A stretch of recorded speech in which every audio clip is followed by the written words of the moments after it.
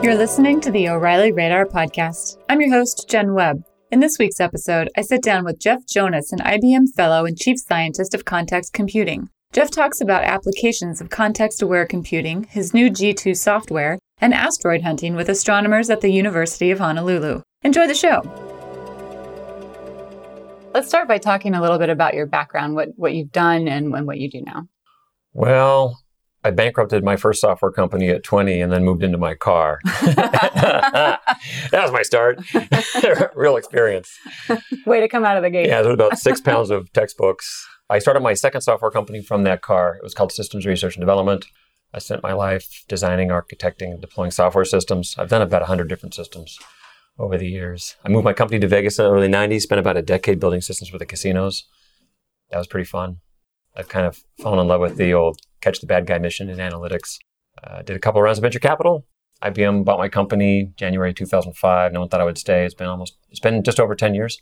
Mm-hmm. I'm still having fun. And so the work that you're working on right now is centered around context computing. Is that correct? Yeah. Do you want me to explain what that is? I would love that, yes. I picked the title myself, you know. But sometimes it's worthy of an explanation. Yes. If I reached into my pocket right now and handed you a puzzle piece and it had flames on it, and I said, is that good news or bad news? Mm. You'd be looking at it going, it's just a puzzle piece with flames on it. Right. You would need other pieces around it to find out if it's in a fireplace near a glass of wine or down the hallway near the kid's bedroom. Right. So context means better, or the definition that I'm using of context is this: to better understand something by taking into account the things around it. Mm-hmm.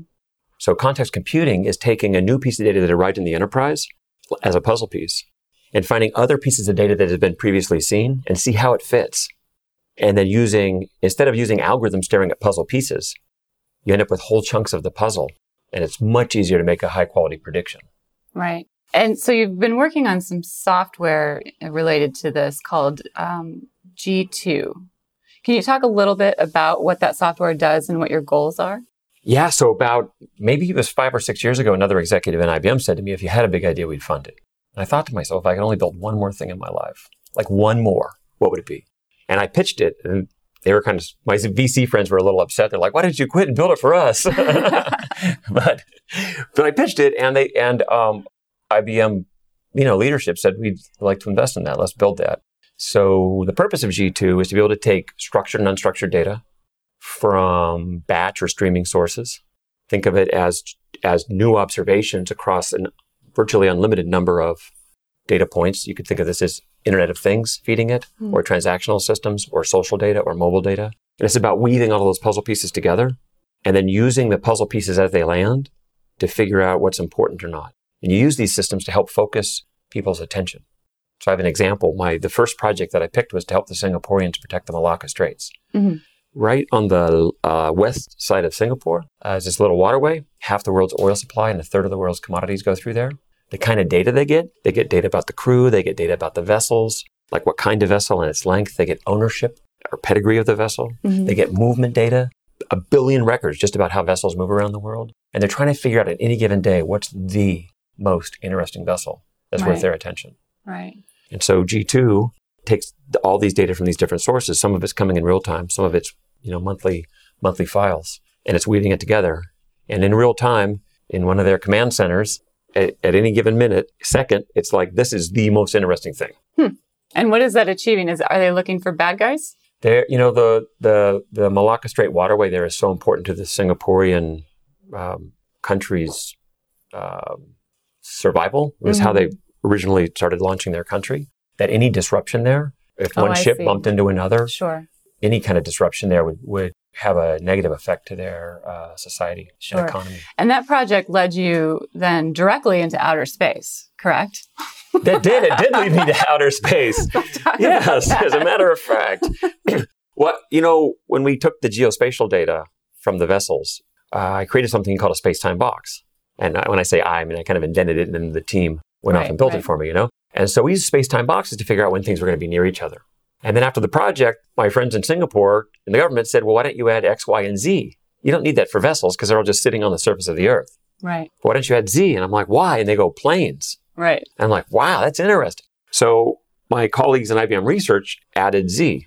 And then I'm thinking, well, how am I going to test this? Yeah. So I went to the University of Honolulu and hung out with the astronomers there at the Institute of Astronomy. And I started asking them questions about, this business of asteroid hunting. And lo and behold, as they're telling me what the problems that they solve, we stumbled upon something, and I said, wow, I've got this thing called a space-time box. Here's what we can do with it. And the long and short of that story is sometimes asteroids hit asteroids. Mm-hmm. Like there's 600,000 known asteroids, but none of them hit Earth.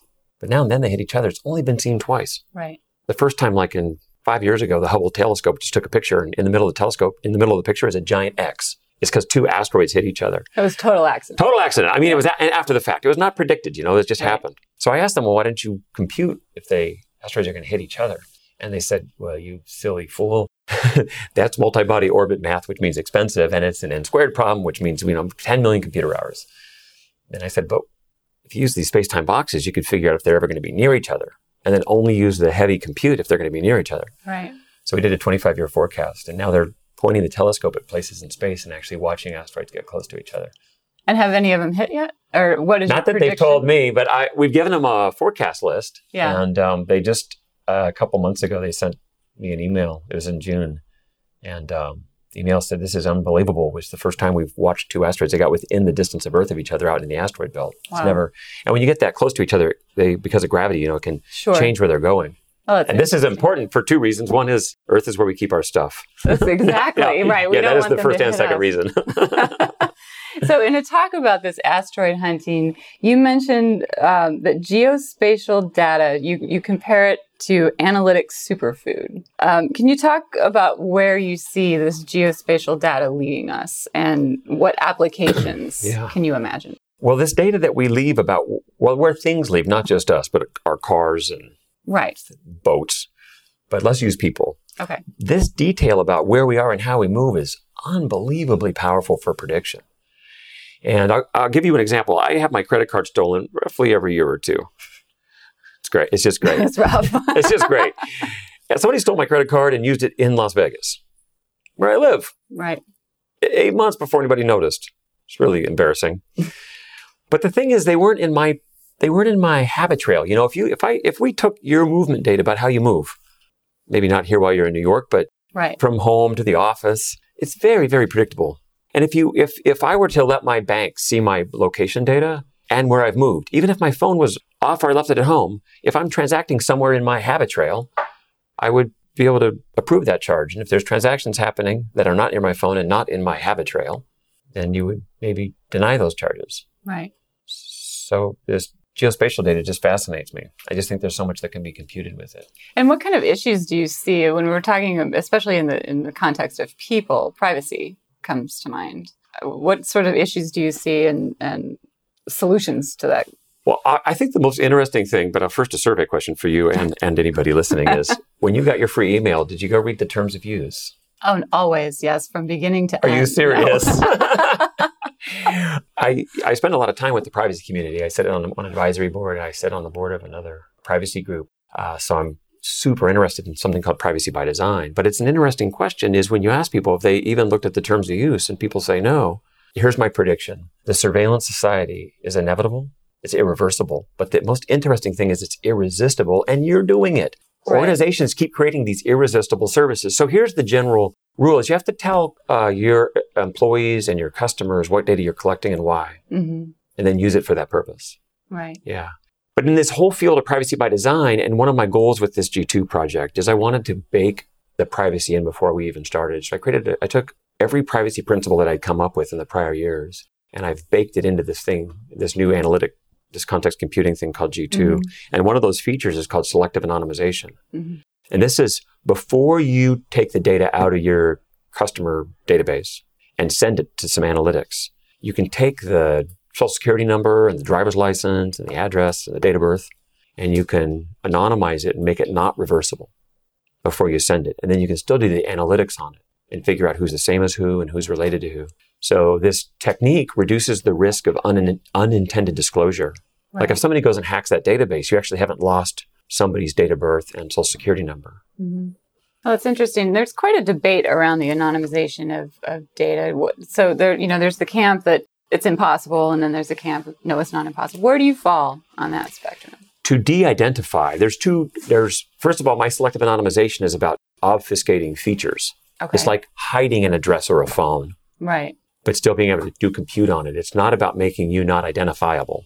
On each record that would be about you in one of these systems, your date of birth and social security number would be non-human readable, but there'd be a pointer so it knows it's you as a customer, so they could transact with you as a customer. I see. So I'm not trying to hide identity, but another thing that people are trying to do, different kind of technology, is de-identify data, like strip it away so they can't determine it's you. Right, in medical situations. And that is super hard. It was found in medical data. If you get rid of all this personal identifiers, but you keep a gender so you can do gender studies, you keep a date of birth so you can do age studies, and you keep a zip code for geospatial. With just a gender, a date of birth, and a zip, 87.5% of the time, with comparing it to another data set, you can figure out who it is. Sure. Re-identification, that's what this is. Right. De-identification and re-identification is super hard. Yeah. And if you want to make data not re-identifiable, the degree you make it not re-identifiable is the degree you make it useless. Interesting. So that's a tricky space. Yeah. Well, I want to close our conversation today with a very personal, very general question. What people and projects are you following? What are you finding personally fascinating these days? I am fascinated with people doing brain research in the area of the hippocampus. It's the part of the brain that processes patterns and gives you anticipation. It is the closest thing to what I'm building with G2. And I'll tell you, one of the things, just to give you a real specific example of what the hippocampus does is, because it helps you anticipate, when somebody's talking and they're saying all these words, as they're talking, your brain is actually trying to compute what word you think they're going to say. The word next that I didn't just say. I actually just forced that word out of your out of your noodle, and actually not out of your noodle, into your noodle, out of the hippocampus. I just forced the word next. That's anticipation. And it's one of the things that I can see my work growing up to do one of these days is to be able to provide that kind of anticipation. So hippocampus researchers I find really interesting. And of course, astronomers I find interesting too, because, if we save Earth, you're going to owe us. That's right. Save our stuff. Yeah, it's where we keep our stuff.